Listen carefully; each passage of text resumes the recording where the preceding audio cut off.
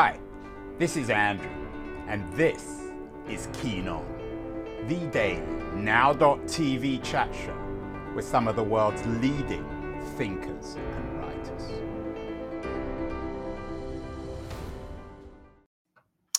Hello, everybody. It is not May, it is June the 6th, 2022. And it's a Monday, starting the week with a really interesting show about a subject very close to my heart. For those of you who read one of my books, The Internet is Not the Answer, my family was in the fabric business, and the name of their company was V. Falbers and Sons, known commercially as Falbers Fabric. So I grew up around fabrics. For people watching, here's a picture of me in front of the old family office at the bottom of Berwick Street in Soho in London, where we used to do business.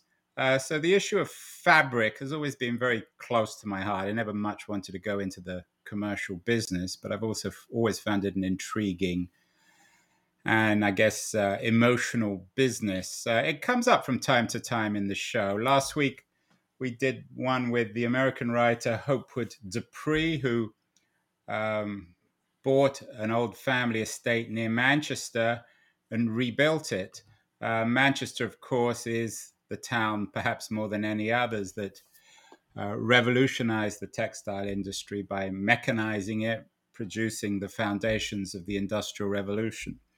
Later today, I'm going to do a show with the screenwriter Abby Morgan. One of her movies, one of her best movies that she wrote is Brick Lane, which is in part a film about how work gives dignity, particularly to women who aren't particularly empowered in any other way. Fabric is a complex subject. There is, if you like, a hidden history of it on lots of levels. And I'm thrilled that my guest today, Victoria Finlay, who is a very eclectic historian, travel writer on technology and on labor, has a new book out, Fabric, The Hidden History of the Material World. And she's joining me from Bath today, where, as it happens, my family's business, Falbers Fabrics, had a retail store back in the 1970s. I know you've only been in Bath since the early 2000s, Victoria, but the fabric business is out of fashion, isn't it? At least the fashion fabric business. People don't make their own clothes anymore, at least commercially in the West. Is that fair? It's sort of fair. I mean, there seems to have been a big revival during lockdown of people making their own fabrics, not commercially, but also printing fabrics. It's expensive. It's expensive if you're printing fabrics, but nevertheless, I think you're right, but I also think that it's not absolutely lost. And I think that there's a revival of interest. These things are really expensive if they're handcrafted, I suppose, particularly if they're handcrafted in the West, in the global North. But I don't know. It's an extraordinary story of fabric, how it was made from the beginning, how initially. And I don't know. I'm looking forward to discussing whether it's lost or not. We've got some friends who hand screen print fabric and wallpapers using their own designs, and you probably wouldn't get masses of area, but people buy cushions and things like that. Yeah, and my point wasn't that fabric is no longer important. It's, if anything, as you say, it's more important. People love color. People love the idea of making stuff. It's just that the mass retailing of fabric shops, fabric retailers like my family's Falbers Fabrics, at least in the West, people don't make their own clothes, although, as you say, there's an increasingly popular cottage industry of it, particularly on networks like Etsy. You begin In your book, in a way, Victoria, it's very much about labor. You begin, of all places, in Moscow on the 75th anniversary of the Bolshevik Revolution in Manezhnaya Square. Why did you begin this book with an incident on the 75th anniversary of Bolshevism, which, of course, more than any other revolution, was a celebration of labor, and particularly of labor workers in industries like the textile business? I was thinking of, obviously, fabric is fabric. We're all wearing it. We all do it. But I was thinking about the occasions where you look at fabric and it gives you a sort of clue as to the person that's wearing it, the person that's selling it, the person that chose it. It gives a clue. And it made me think that as I was trying to kind of unravel for myself what I was exploring in terms of fabric, I just remembered back to an incident. I was a rookie journalist, really. I was 25. I just arrived in Hong Kong. For some amazing reason, I got a job to go to Moscow on one of the first Aeroflot flights since the Soviet Union fell, and it was a time when it looked like Russia, the new Russia, was going to go one of two ways. Either it was going to be kind to its people, or probably more likely, it was going to be a land of really extremes. And there was the 75th anniversary of the Soviet Revolution, and yet it was the first time this wasn't a proper anniversary. And I found myself with a great big, an old-fashioned camera, one of the ones you had to keep warm. It wasn't digital, and it was very, very cold, and we didn't know what was going to happen. Red Square, which was the place it should have been, was closed. We were in Manezhnaya, just next door, and we were all looking around. It was really crowded, 20,000, as it says in the thing that you just pulled up. And I heard a noise behind the opposite direction to the one that we were all facing. And I just kind of, with this camera, I kind of ran, and I saw that there were soldiers holding the line, and I just dipped underneath before they connected. And I found myself, to my surprise, in this square that was now quite empty. And towards me were people who had, mostly men, some women who had been in the services, who'd been in the army and the navy, looking from their uniforms. And I had this kind of great big zoom. And so I zoomed into them, and I could sort of see, I found it very tender, really. Their clothes were patched. Their sleeves were broken. It looked like somebody had been, you could see in great detail, it looked like somebody had been hand making them. And somehow, and I talked earlier to a woman, Valentina, I still remember after so many years, her name was Valentina, and she couldn't afford bread. Week on her pension, she couldn't afford bread. So it was very clear that there was trouble. And for me, it was symbolized by those fabrics, by the clothes that people no longer could afford to buy new, that they had to patch. And there was a sort of sense of a tension. And for me, it just explained really why I wanted to look at fabric, why I thought it's a lovely image to begin a book. These people wearing frayed clothes, a failed idea, failed people essentially, demonstrating, not even sure how to demonstrate, in a disappearing world. And they had been promised something, hadn't they? Whether one agrees with the politics that had promised them that, right, or not, these people had worked probably honestly, believing that they would be looked after, and they weren't going to be looked after. And I just found myself crying, to my surprise. I wasn't a crier. I'm not really a crier, but I found myself actually with tears running down my cheeks for what was going to be the future. What's interesting about the book, Victoria, is the hidden history of the material world. You use a zoom lens, of course, to look at those pensioners in Red Square. in 1992 as Russia was, or the Soviet Union was about to transition into Russia.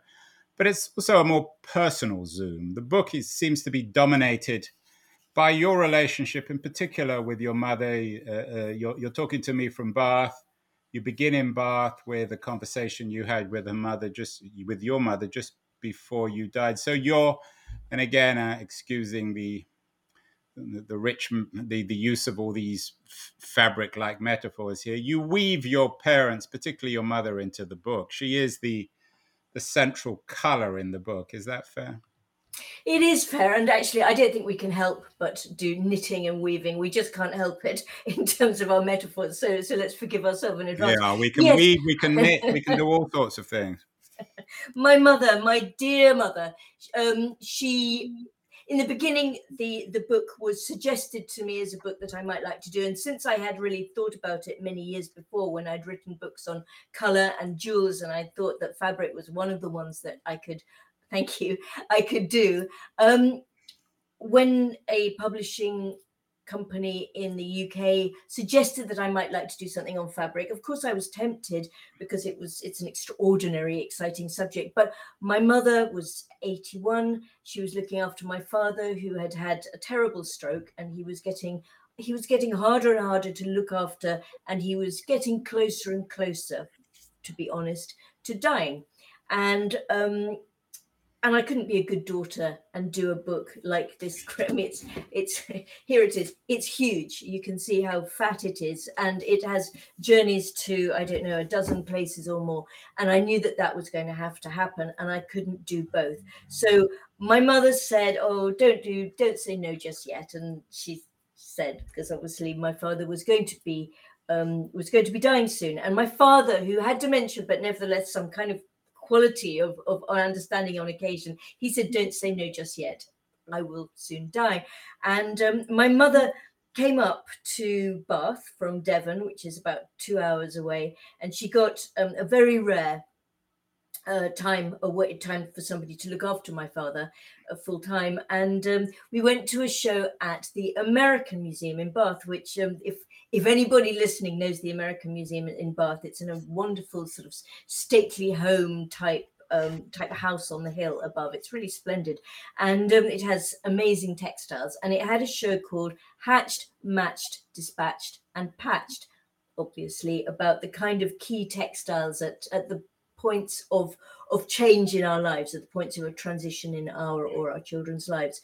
And in the final room, in the funeral room, there was a very bright red patchwork quilt, and it was quite violent colored. It had red, bright scarlet red, and in fact, kind of like if you look at this, it had sort of this color, the color of Penelope's dress, and then this sort of deep dark red underneath. And it had been made by a woman who, Ada Jones, in Wales, sort of just before the First World War, and she had a friend come and visit, and she had been grieving, but the friend had helped her through many things, I'm sure, but together they'd made this patchwork. And my mother said, "We could make a patchwork. When your father dies, maybe we can do that, because people come to the house, and maybe it'll be kind of nice to sort of say, make a patch for our patchwork, and then we would have something to do together. It would be community."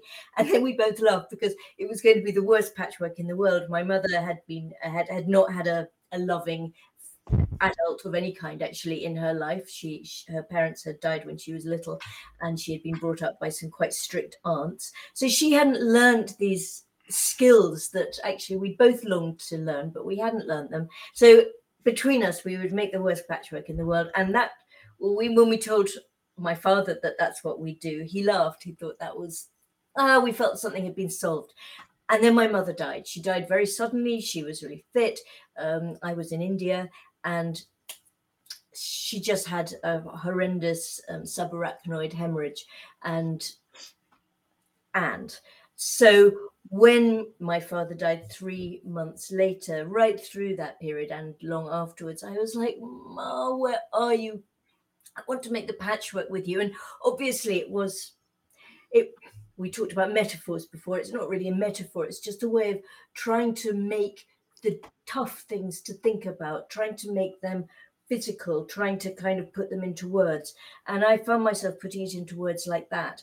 And I thought, all right, I will write this fabric book. It'll cheer me up. I mean, actually, it took 5 years, and I'm not sure that cheered up is the feeling, but it did intrigue me, and it was an extraordinary book to write. And some of the things I expected to find, but many of the things were just thrilling to uncover. Yeah, I like the idea, Victoria, of passing down this wisdom from generation to generation. You talk about that a lot in the book. My wife is an active weaver, and her family's from Mississippi. And she's been very much influenced by the quilts of Gee's Bend in Alabama. I know you went to Alabama, and this is one of the most memorable chapters in your book. They're not explicitly political, the quilters of Gee's Bend, but there obviously is a deep politics to it, given the history of injustice in Alabama when it comes to race. Perhaps you might talk a little bit about your trip to Gee's Bend and the significance of that in terms of the book and the meaning of fabric. My visit to Gee's Bend comes almost at the end of the book. The other chapters are very much about each type of fabric: linen, cotton, bark cloth, silk, sackcloth. But the penultimate chapter is about a journey to Gee's Bend, because although right through the patchwork as book has been a metaphor, at this point it actually became actual. Gee's Bend it's in the bend of a river. It's on former plantations, cotton plantations, and many of the people who live there still had predecessors who were slaves in that area. It was even now it's not a wealthy place, but in the 1930s it was extremely poor. In the Depression, a lot of sharecroppers, and a lot of them, as things got more expensive in that awful recession, they borrowed to buy the seeds for this next year, and they borrowed money, and the man who lent them money died. His widow sent the bailiffs in, didn't give them a chance. The bailiffs took everything that could be carried away. It's an appalling story in a time of appalling stories. And it was cold. It gets cold in Alabama, and they made quilts out of everything that they could possibly make quilts. And some of them were that you showed a picture before, just this sort of extraordinary aesthetic, I suppose. It was done out of need. And some of them now, I mean, it's become an art form. There we go. Yeah. Museum, for example, has exhibit of the women's of Gee's Bend. So this went from being very much of a folk business of very poor people into a high art form in the early 21st century. Yeah, it was some of the old quilts were found, and they were seen as a high art form. And one of the things, I mean, many things, it isn't political, and yet it is a time for speaking about political stories. The whole civil rights movement was very much there. In fact, Gee's Bend is in a bend in the river. It's quite a big river. It has a ferry, and when African Americans were given the vote in the 1960s, the place for voting was across the river, and that ferry was stopped, and it was stopped until really quite recently. So that's kind of politics. One of the extraordinary, so I went, and I hadn't, as I said, learned how to sew, learned how to use sewing machines properly, and I was scared of sewing, and I asked whether I could possibly have lessons. And Mary Ann Petway, who was in the community center at the time, she said, oh, she doesn't do lessons. And but she said, tell me your story. So I told her my story about my mother and about not being able to do it and how I hadn't ever learned. And she said, okay. She said, when I was 6 years old, my mother taught me the 9-pack. I'll teach you. And actually, I spent the week there. I'd have a lesson in the morning, and then there was a spare sewing machine, so she let me play. I learned how to unpick quite well. And I'm just going to show you this, not because I think it's an astonishingly artistic form. But this was my sampler that so for those who can watch, it's a sampler. It's about, I don't know, it's about the size of my my computer screen. We have courthouse steps, we have the 9 patch, and we have prison bars. And in each of them, what Marianne showed me, she not only showed me the kind of the basics of how to use the sewing machine and how to put things together, but also she showed me how to incorporate, and I found this really powerful, how to incorporate imperfection into art, into craft, how to do imperfection, so that for her and for me, I agreed, it was so much more beautiful. So there's one of the prison bars. Let me just show it to you. Here it is. And there we go. It's at the bottom, one of the prison bars, which is parallel lines, has actually got a diagonal of a different color in it. And Marianne said she didn't like the evenness, even random evenness. She said, "Why don't you just put a diagonal in? It'll be happier there." And so I learnt then not only the practicality that, frankly, I'm sure almost everybody watching this who's ever done patchwork knows already, but we were sitting there. Sometimes we'd listen to a documentary that just played and played and played until you almost stopped listening to it, and it was there for any visitors. But sometimes, if there weren't any visitors and it was the morning, Marianne would just put some gospel music on, and we'd just listen to that on the radio, and just it would be quiet, and there would be 2, 3, 4 of us there, and there was a sense of community that I think that people artists, crafters, people who make while they're happy, which is different from the process of some fabrics, but it's there in the process of others. There's a sense of meditation, there's a sense of drifting away that is part of creativity. And I felt the making is important. You dedicate the book, it's a remarkable amount of traveling you've done with this book, to the Mazin of Papua New Guinea, the weavers of Harris of Alabama, the kente makers of Ghana, the Arjak woodblock printers of Sindh, and many others. You traveled remarkably in this book. You went from New Guinea, Papua New Guinea, to Guatemala, to Scotland, to many other countries in the world. Oh, I'm loving the graphics, Andrew. Those are great. Well, it's easy given how much you traveled. These are the. I was particularly struck by the Arjak woodblock printers of Sindh. Was there one, in addition to the Gee's Bend experience? Is there one particular kind of fabric in the one experience in the book that really stands out, Victoria? Yes, there is, and I'll come to it, but I have a confession to make. It's not a really big confession, but it's a small confession.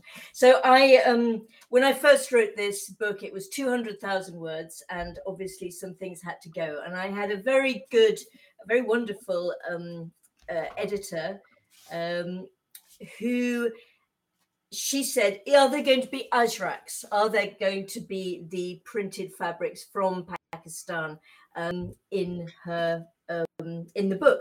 And I said there weren't, but I said, Shan, if you can fit a paragraph or more about Ajrak printing into the book, then let's run it, because it's such a lovely fabric, and I've seen it, but I didn't go to Pakistan to research it. So she said that she, right the way through the editing process, she couldn't stop thinking about whether Ajrak printing could fit, but in the end she decided that actually she would have cut it out herself. I mean, if it had been there and then she edited it, editors it wouldn't make kind great of fabric so makers as well, in their cutting and recutting.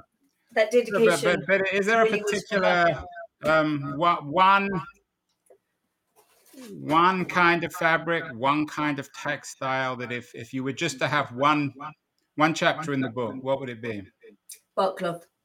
Bark cloth This is from Papua New Guinea, right? Yeah, so this is from Papua New Guinea, and for several reasons it would be bark cloth. One, it is a most extraordinary fabric that I'd seen it before. I really didn't have an idea. I didn't know, for example, bark cloth made from bark. It's actually the inner bark of a tree, of a particular tree, the paper mulberry.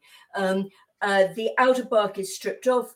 The inner bark is the part of the organism of a tree through which the sap flows. So it's actually like the lifeblood of the tree. It's like the most living bit of it. The core is cut out, the bark is gone, and then the inner bark comes out, and it's about a hand's width when it's unfolded from the core, and then it's beaten. And it's a traditionally women's cloth. It's a traditionally and this is age old in Papua New Guinea, which of course is one of the most one of the oldest civilizations, one of the civilizations most resistant to modernity.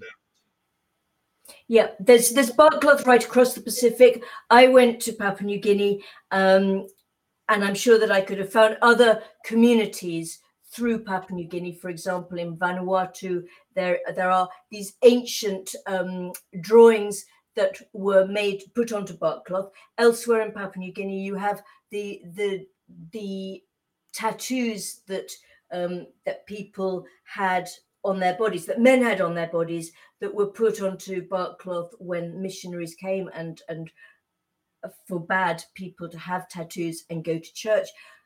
In the Mysin, it is not only is it an extraordinary piece of culture that is still living, it's still there. They use bark cloth for rituals, men and women, and they love their feasts. So these rituals happen quite a lot within the church as well as in traditional feasting for people. They also exchange them. And right now, I think the most important thing of this bark cloth, and the reason that I'm holding up not just a piece of bark cloth, but actually a bag that was made on a sewing machine in a Mysin village with no electricity. It was made on a hand sewing machine because while they are living a fairly traditional life, there are big logging conglomerates from Malaysia and Indonesia right now that are trying to buy the forest land behind them, these great tracts of virgin forest in which the largest butterfly in the world lives, in which there are all their own traditional hunting grounds, in which there are huge amounts of biodiversity and many trees. They're trying to fell them, make them into whatever, toilet paper, whatever they try and make them into. And the only reason that the Mysin have been able to afford not to sell their forest, to exchange it for schooling and for medicine, is because bark cloth, they've been selling it, they have got money, and it's giving them and the forest a future.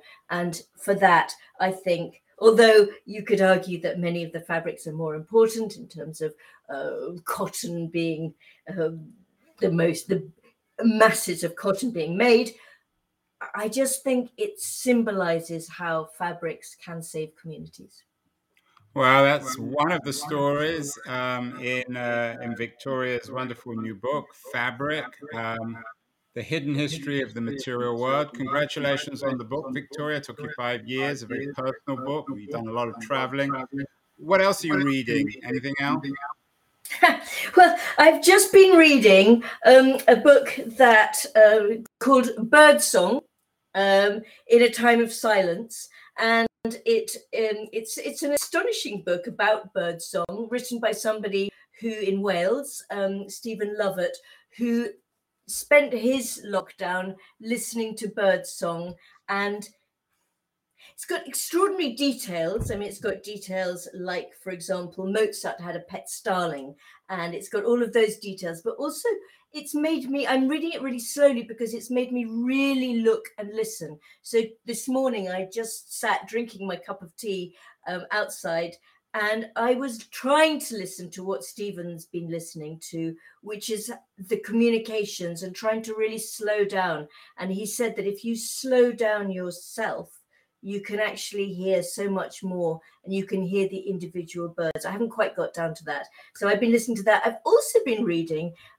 a book called The Shadowy Third. Elizabeth Bowen, favorite writer, Julia Parry, and Julia's grandfather had an affair with Elizabeth Bowen, the great novelist and short story writer, and she inherited a plastic bag full of the letters between the two of them, and she made it into this extraordinary epic where she journeyed to the place they came from. And The Shadowy Third really was her grandmother, who was the third, or could have been her grandmother could have been the third, or Elizabeth Bowen could have been the third. But either way, there were three in that marriage, and it's a very moving book.